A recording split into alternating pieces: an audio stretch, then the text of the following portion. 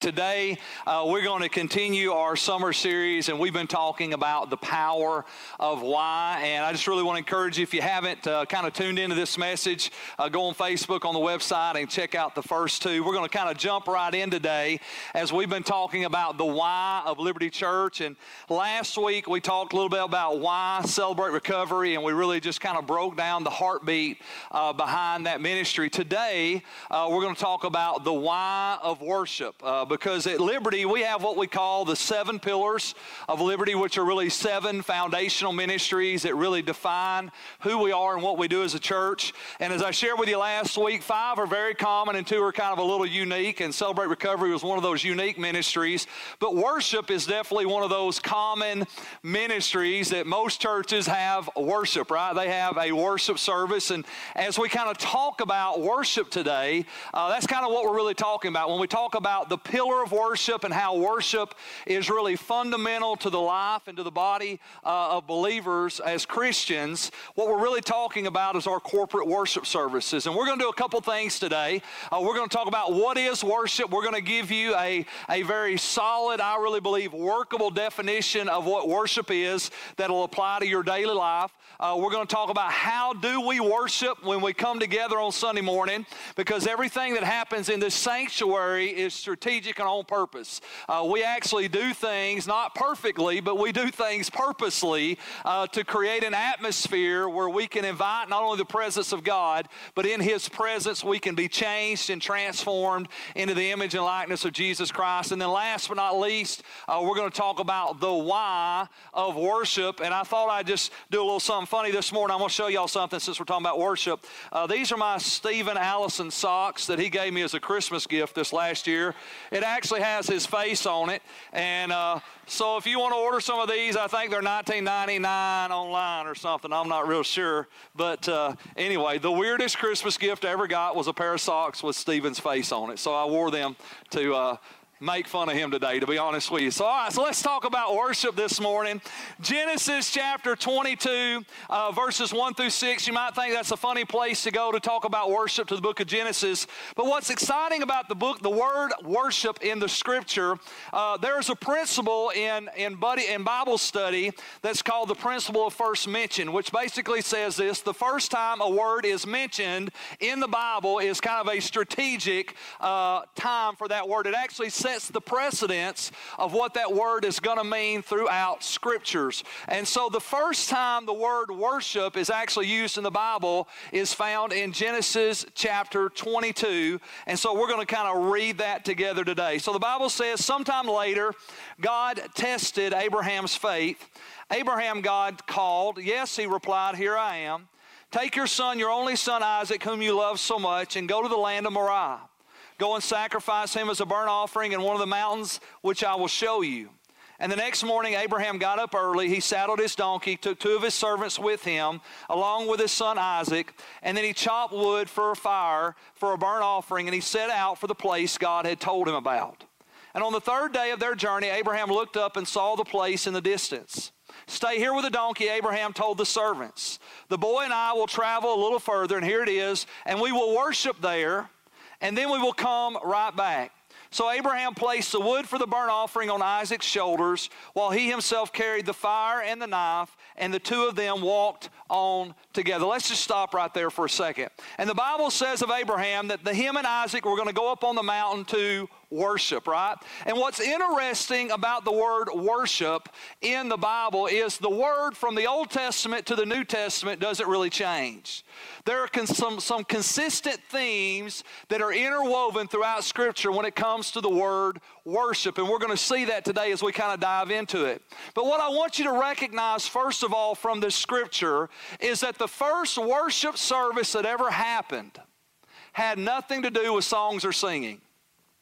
As a matter of fact, worship is not a song. Worship is not a song.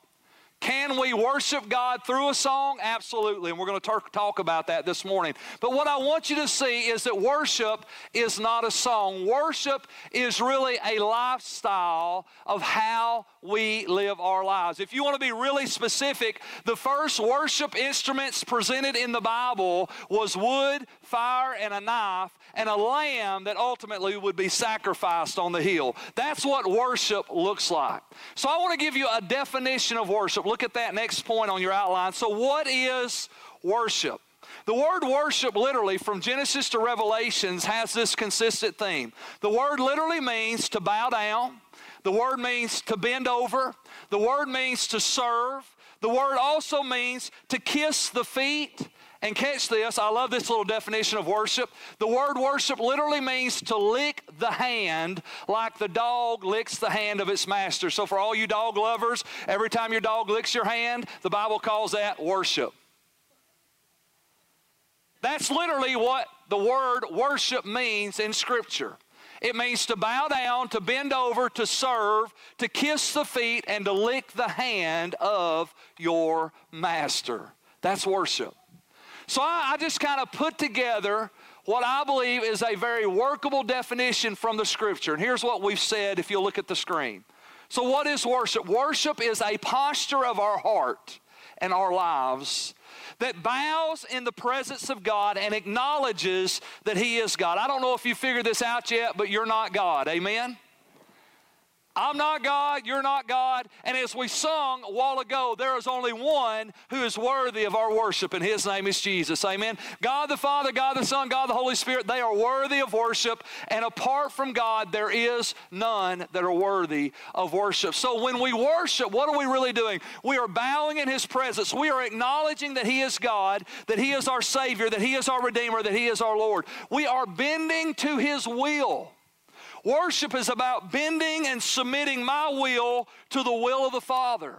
And then we're serving God's purpose. As a matter of fact, worship is really a response to God's presence. When God shows up, you'll find out there was always something exciting that happened. People fell at His feet. People fell at His feet. People fell at His feet. Why? Because when God shows up, you bow. When God shows up, you bend. And when God shows up, you offer your life as service unto His glory and unto His honor. And that is what worship is all about. Worship is bowing, bending, and serving the God of gods, the King of kings, and the Lord of lords. That's what worship is all about. It's about a lifestyle of worship. So, if that's what worship is, then how do we worship? Let's talk about this. Let's talk about what our corporate worship services look like, because again, I want you to see something. I want you to see that everything that we do on a Sunday morning worship service is strategic and purposeful to create bowing, bending, and serving. To get us to bow to His presence, to bend to His will, and serve His purpose. Why? Let me just say it like this. It doesn't matter how good you can sing.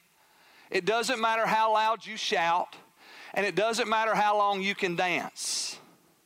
If you're not bowing, bending, and serving, you're not worshiping. If you're not bowing, bending, and serving, you're not worshiping. I don't care how good you sing. I don't care how loud you shout. And I don't care how much you can dance. If you're not bowing, bending, and serving, you're not worshiping. We've all seen people, if you've been around church for any amount of time, we've all seen people that want to hoop, holler, jump, and shout on Sunday morning so everybody's looking at them. And nothing wrong with hoop, holler, and shouting. Let's take all we can get, amen? But how many of you understand, if all I do is hoop and holler and shout on Sunday, and I don't bow, bend, and serve on Monday, then I'm not worshiping. Because worship never draws its attention to me. Worship always projects its attention to God. That's worship. Worship puts all the focus on the one who is worthy, never on yourself. Amen?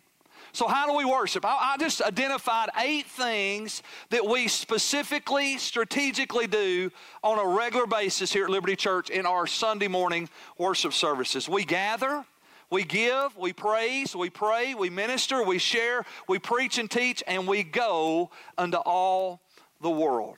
How do we worship? Well, that's how we do it. Those are kind of the 8 things that we do consistently here as a church when we gather together and worship. And what I want you to see real quickly this morning is that our Sunday morning worship services are really a microcosm of what our lives should look like. And I've been wanting to say that word, microcosm. So it means a miniature version. It's a miniature version of what our lives should look like. When we come together for an hour and 15 minutes on Sunday morning, what we're actually doing is we are getting a model, a microcosm, a miniature version of what our lives should look like 24/7, 365 days a year. Every Sunday when you gather, or any time we gather for worship, what you're actually doing is you are getting a model and a portrait of a miniature version of what your life and my life should look like 24/7, 365 days a year. The corporate worship service is a representation of what our lives should look like every single day. So let's talk about the why of worship. Why do we do the things we do when we gather to worship? So why do we gather? Amen. Look at that next point. Why do we gather? Why do we gather? Well, we gather so we can bow, we gather so we can bend, and we gather so we can serve, right? We gather to grow, right? We gather to grow. The word ecclesia is the Greek word for the church. And we've talked about this not too long ago in another series that we did. And we said the church, the ecclesia, literally is the ones that assemble. The word ecclesia means assembling together, gathering together. Right? You can be a believer by yourself, but you can't be the church by yourself, because the church is the assembling. It's the gathering together of the saints. And when we gather together, guess what happens? We grow. We grow. When we gather, we grow. When we gather, we bow. See, this morning, you bowed to the Lordship of Jesus Christ when you got up on a Sunday morning at 9:30 and decided to come to church instead of go fishing. You bowed to the Lordship of Jesus Christ this morning. When you got up and decided you weren't going to go back to bed and sleep late, when you got up and decided you weren't going to mow the grass, you were going to go to church, you know what you did this morning? You worshiped. Just by walking in the doors this morning, you made a decision. I'm going to bow my life to the Lordship of Jesus Christ, and I'm going to gather together, because gathering is worship. Because when we gather, we bow.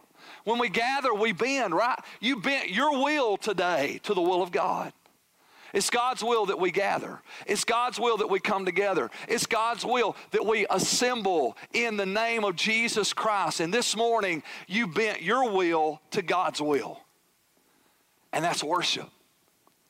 And not only did you bow and not only did you bend, but you actually served God this morning. Because when you came together, all of a sudden, your presence connected with my presence, connected with His presence, began to make a difference in every presence in this room. All of a sudden, every one of us brought something together this morning that each of us desperately need from one another. Look what Ephesians says. It says, instead, we will speak the truth in love, growing in every way more and more like Christ, who is the head of His body, the church. And He makes the whole body fit together perfectly. As each part does its own special work, it helps the other parts to grow. When each part does its own special work, it helps the other parts to grow. You and I gathering together and then doing the things God has called us to do, serving together, living together, honoring God together. All of a sudden, we empower each other to grow. We help each other grow. I need what you got, you need what I got, and together we need each other. And it is the will of God, hear me today, that we grow in the grace and knowledge of Jesus Christ.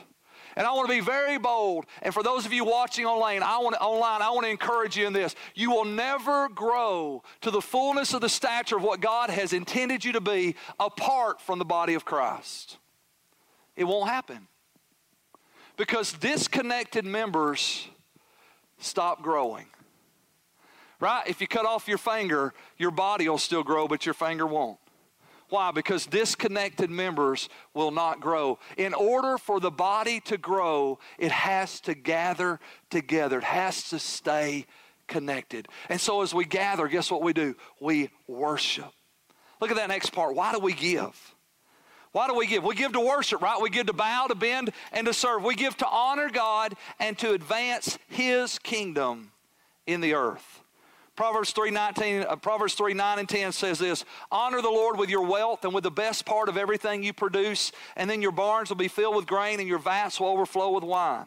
Malachi 3:10 says, bring all the tithes into the storehouse that there may be food in my house, and try me now in this, says the Lord of hosts, if I will not open to you the windows of heaven and pour out on you such blessing that there will not be room enough to receive it. Why do we give? We give to worship.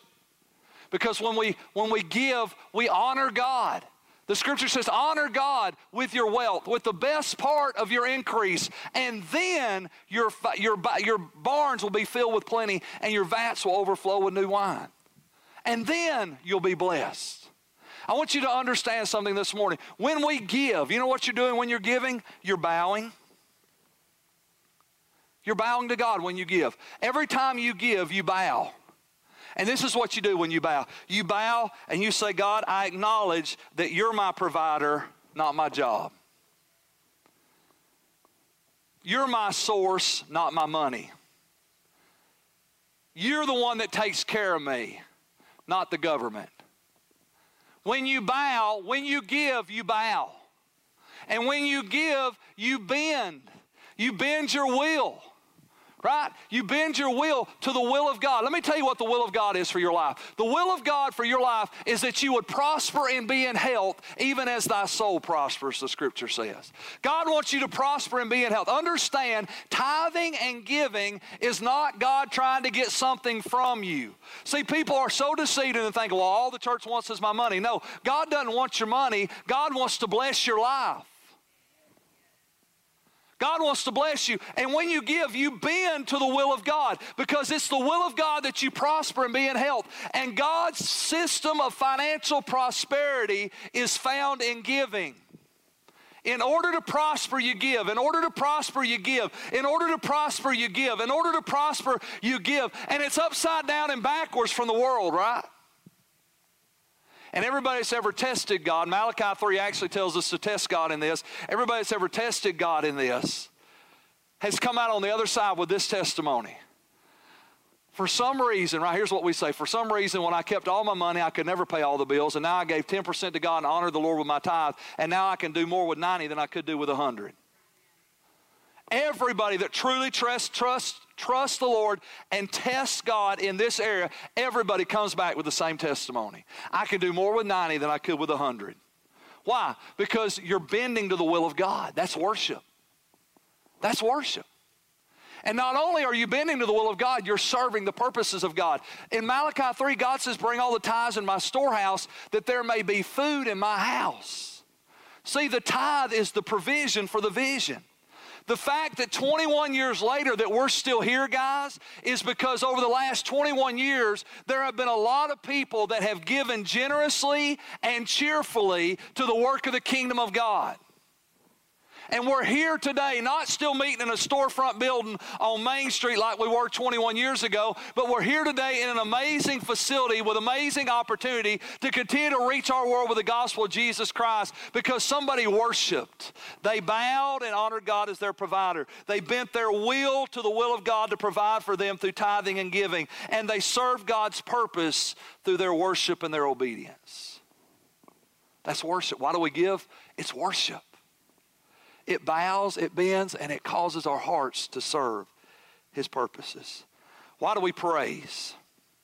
Why do we praise God? To give thanks for what He has done and to celebrate who He is. Hebrews 13:15 says, therefore by Him, speaking of Jesus, let us continually offer the sacrifice of praise to God. That is the fruit of our lips, giving thanks to His name. Why do we praise? Because when we praise, we give thanks for what He has done and we celebrate who He is. And let me just say this to you real quickly. Praise is verbal.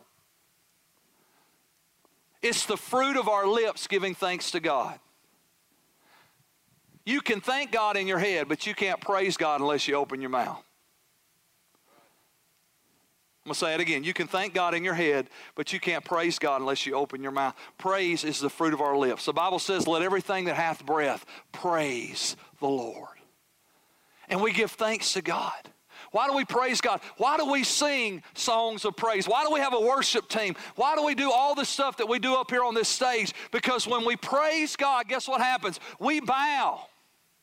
We bow. We acknowledge that He is God, that He is worthy. We thank Him. We praise Him. We celebrate Him. We honor Him. We adore Him. And we bow before Him. And we say, you're the source and you're the reason. And the only reason I'm still here, God, is because of you. And I want to thank you for saving me, and thank you for forgiving me, and thank you for redeeming me. And that's what we do when we praise God. We're offering thanksgiving to God, and we're celebrating who He is. But not only are we bowing to Him through praise, but we're bending our will to Him. I don't know if you've realized this about our modern culture today. We are a very self-centered, self-promoting, selfie society. Right? And everybody wants to be famous, and everybody wants to be known, and everybody is click, click, click, and click, click, click, and click, click, click, and I'm Instagramming, and I'm Snapchatting, and I'm Facebooking, and I'm all this stuff. Because you need to see me. Because I'm important, because I ate a peanut butter and jelly sandwich for supper last night. Look at my sandwich. Right? Click, click, click. I even told our 8 o'clock service, I said, the 8 o'clock is our older service. I said, y'all have already caught the bug. I said, we know you are taking selfies because half your face is always cut out of them. You wonder, how do the kids get everybody in that one little selfie? It's like, bam, we got 20 people in there. How'd they do that? Because that's all they do.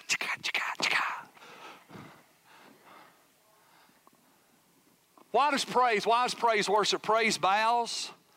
But here I want you to see this. Praise bends your will to the will of God. It causes your selfish will to say, stop looking at me and start looking at Him.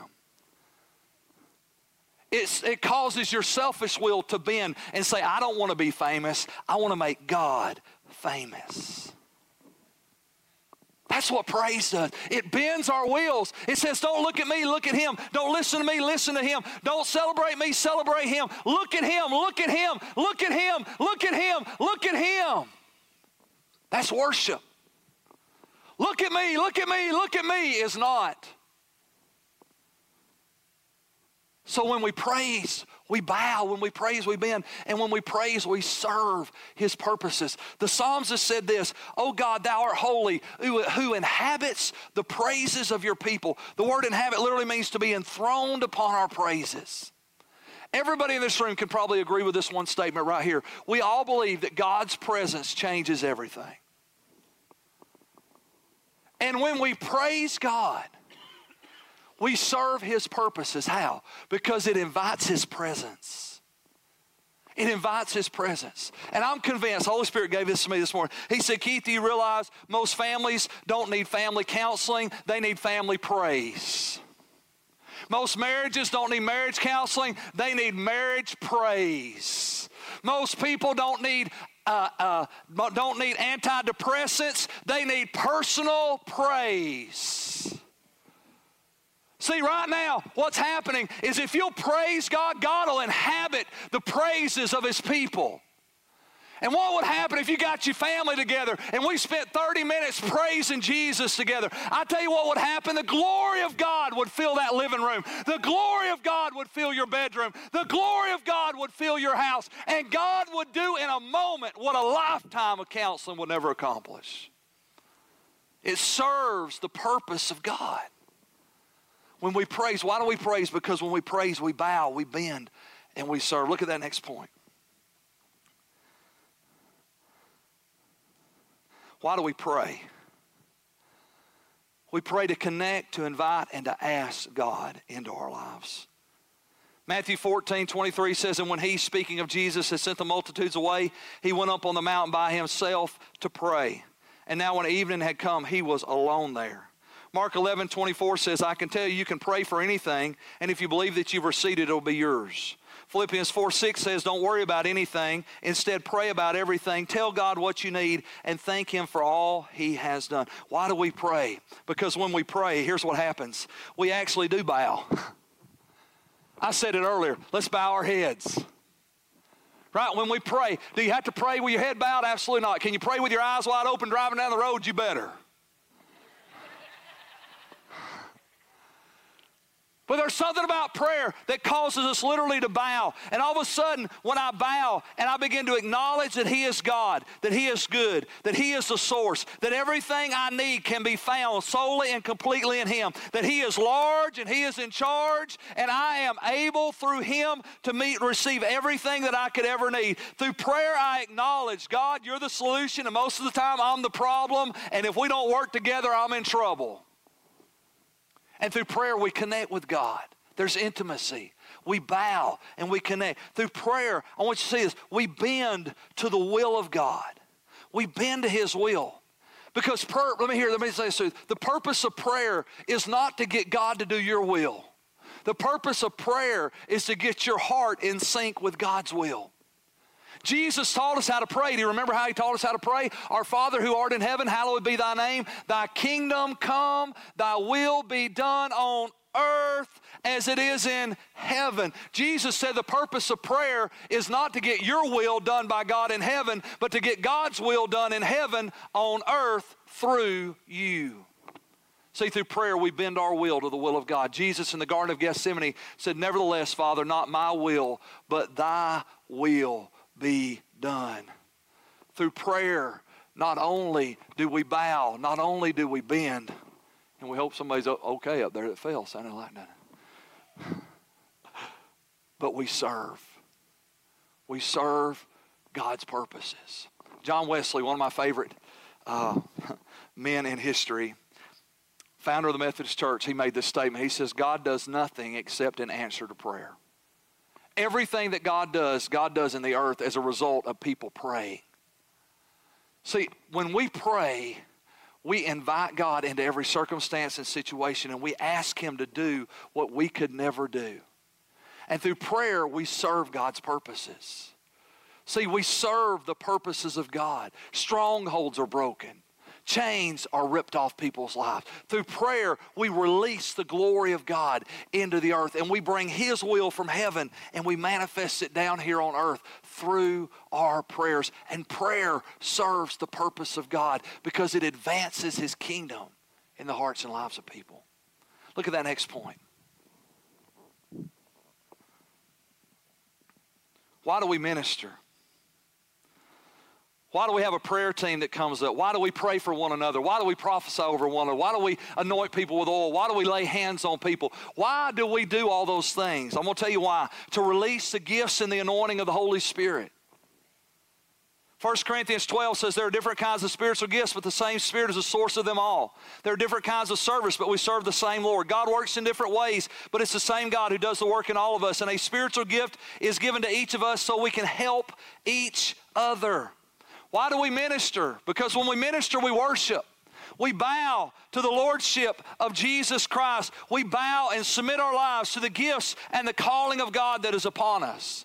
We bend our will to the will of God. How many know it's the will of God that people be saved, set free, and made whole? It's the will of God that the chains of bondage be broken. It's the will of God that every addiction be destroyed. It is the will of God that marriages be restored, that lives be put back together. It is the will of God. And when we minister to people, when we pray for people, encourage people, comfort people, counsel people, prophesy over people, anoint people, all the things that we call ministry, we're releasing the gifts of God that are within us. Why? Because we're submitting our will. We're bending our will to serve God's purpose. Because whether you know it or not, you're a minister. You're a minister of the gospel. And God has given you spiritual gifts to help other people. That's why we got to gather, and that's how we grow, because we minister to one another. And a Christian that's not ministering, hear me, is not worshiping. There's an area of your life that you're not bowing and you're not bending and you're not serving God. You've got a gift and you're not using it. You've got a calling and you're not using it. You've got an anointing and you're not using it. And so why do we minister? Why do we make time? Why do we do encounters? Why do we create special events and special seasons for different things to happen, to pray over people, minister to people, and all the things that we do as a church? Because ministry is worship. We bow to His lordship. We bend to His will to see the captive set free. And we serve God by releasing the gifts and the anointing that He's put within us as we reach out and help others. Why do we share? Why do we share communion? We share communion to remember. Once a month, the fourth Sunday of every month, we share communion together. Why do we share our lives? Because we're a family. 1 Corinthians 11, I'm going to read the 25th verse. Paul said this, in the same way Jesus took the cup of wine after supper, saying, this cup is the new covenant between God and his people, an agreement confirmed with my blood. Do this to remember me as often as you drink it. Why do we share communion? To remember the finished work of Jesus Christ, to remember his death, burial, and his resurrection, to remember, hear me, that everything that needs to be done has already been done. It is finished. The price is paid. The glory has been revealed. The opportunity is now ours for the taking. By faith, we now receive everything that God has for us. And we share communion to remember that sacrifice, to remember that we have a new covenant with God, not sealed by our works and our efforts, but sealed through the blood of Jesus Christ. And his blood has purchased and redeemed us and brought us into the place of relationship with God. We remember that because how quickly we forget. How quickly we get overwhelmed by the circumstances of life, and somehow we think that our problem is bigger than his blood. Somehow we think this is new and God's never done this before. Somehow we think this is just too hard. Every time we partake of communion, we remember nothing is too hard for God. His blood paid the price. We have a brand new covenant with God. How dare we underestimate the power of his blood? So when we take of communion, we bow.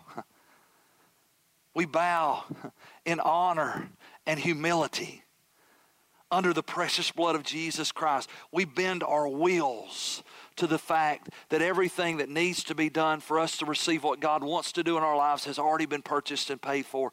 And then we serve his purposes by walking out the freedom and deliverance that Jesus has. How many know God's glorified when you live victoriously? There is no glory for God for you to be a defeated Christian. God is glorified when you live victoriously. And then we share our lives, right? One of the most awesome things that happens kind of organically in our churches is all of a sudden we start worshiping together and people kind of start connecting. They start building relationships with each other and they start talking to one another. And all of a sudden we start sharing our lives and we pray and we encourage and we just open our hearts to one another. Why is that important? Why do we do that? Because we're family. And when we share our lives together, I want you to see this. We bow. I want you to hear this. We bow to the fatherhood of God. How many know God's a father? And we bow to the fatherhood of God. When we share our lives together, then we bow to the fatherhood of God and we recognize if God's our father, then we're all brothers and sisters. Right? We're family.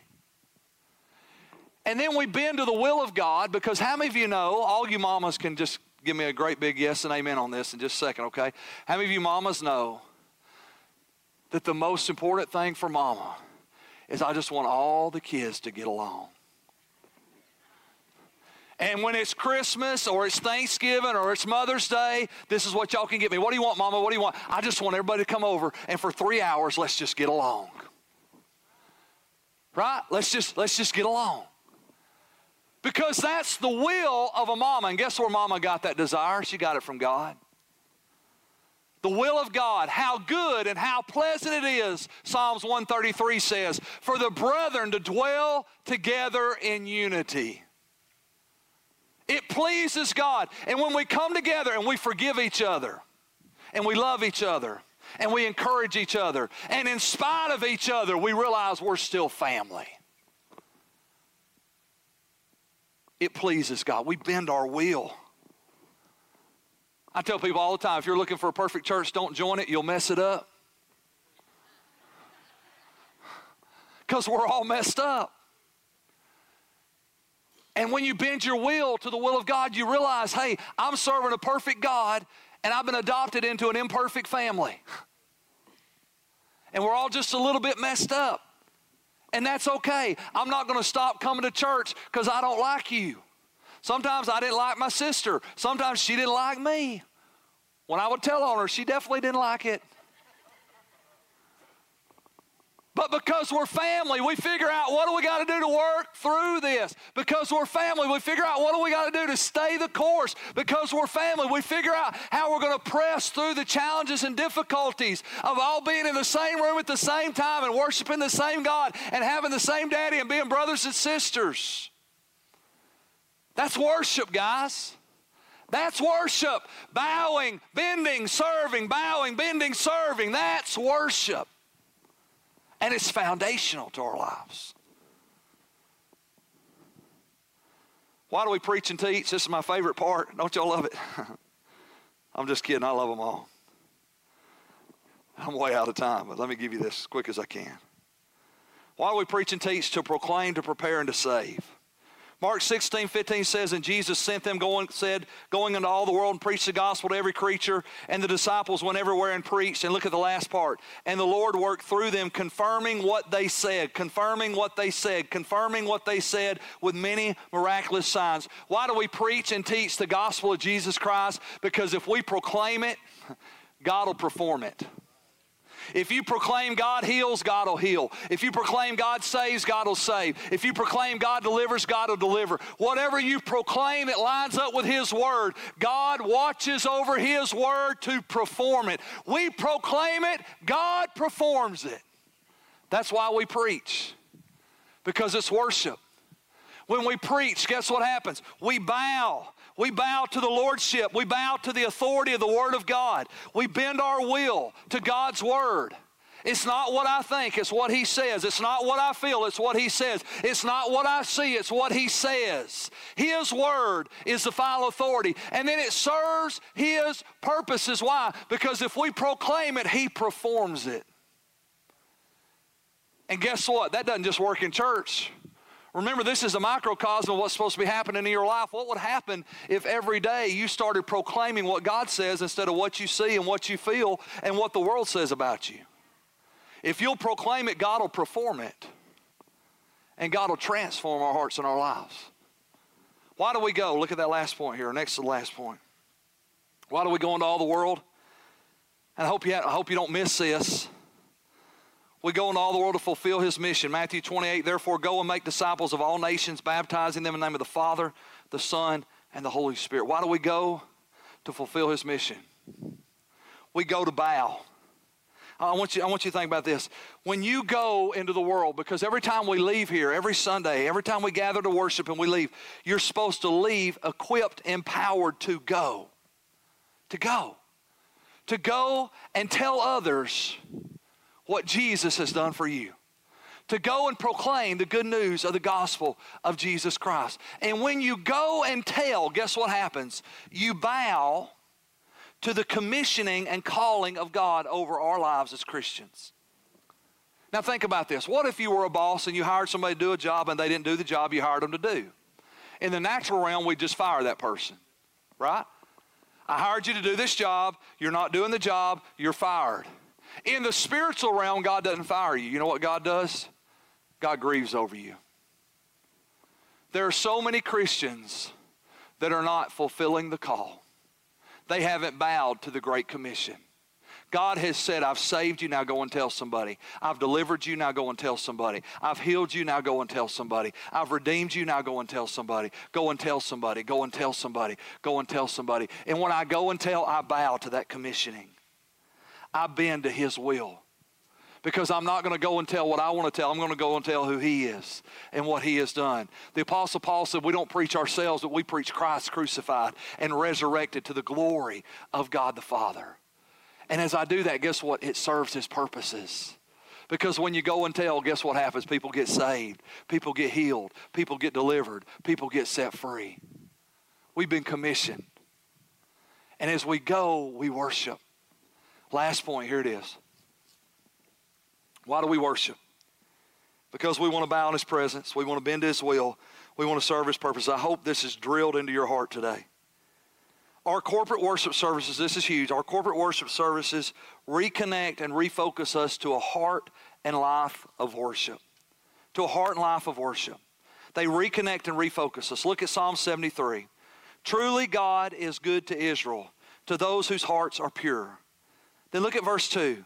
But as for me, I almost lost my footing, my feet were slipping, and I was almost gone. The psalmist said this. He said, God is good. And then he says in the very next verse, but I almost lost my footing, my feet were slipping, and I was almost gone. And for the next 15 verses, you know what he does? He whines, complains, grumbles, and gripes about the prosperity of the wicked. And you know what? Most Christians are sickened by the wickedness of wicked people. But most Christians are frustrated and many times overwhelmed by the prosperity of the wicked. And here's what the psalmist said. He said, God, I'm trying to live right and bad things keep happening. God, I'm trying to live for you and hard things come my way. God, I'm doing all I know to do and nothing seems to be working. And then he looks over here and he sees this wicked man. He doesn't love God. He doesn't serve God. Seems like he's prospering. Seems like he's healthy. Seems like he's happy. And all of a sudden, the psalmist, who was Asaph in this scripture, says, God's good, but I almost slipped. I almost fell. I almost was gone. But then look at verse 17. Look at this verse. I love it. He says, but then I went into the sanctuary of my God, and I finally understood. Why is it so important that we connect corporately? Why is corporate worship significant? Because the prosperity of the wicked will discourage you to such a degree that you'll think, God, I'm trying so hard, and they don't try at all. And God, I'm serving you with all my heart, and they're not serving you at all. And they seem so happy, and I'm seem so struggling and so weary. And if you're not careful, if you disconnect from corporate worship, your feet will begin to slip. You'll begin to slide. And before you know it, you'll be gone. You'll be gone. Maybe not in horrible sin, but you'll no longer be connected. You'll no longer be growing. You'll no longer be giving. And you'll be robbed of what God has for you. I want you just to bow your heads with me today. I want to say two things to you this morning. Number one, if you're interested today in being a part of what makes our worship services, then I want to ask you to stop by the information center today. Stephen and Jennifer are going to be out front. And I want you just to sign up. If you're interested in our worship team, interested in being a part of our prayer team, interested in being part of our media, our sound team, or interested in being part of our usher team.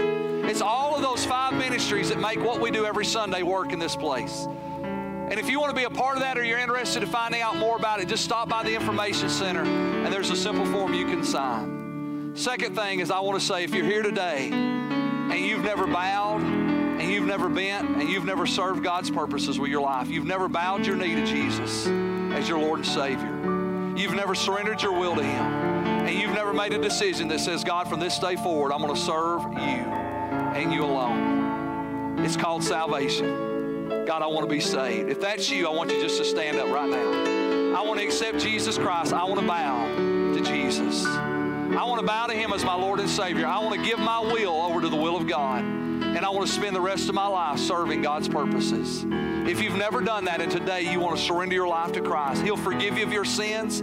He'll come into your heart and your life. He'll be your Lord and Savior. It's yours, but you got to take it. We're about to close. If you want to stand and pray to receive Christ, right now is your moment. Father, we thank you for your grace over us today. We thank you for 21 years of faithfulness, and we thank you for the pillar of worship. May what we've seen and heard today empower us to go out and live every day for your glory. In Jesus' name, amen and amen.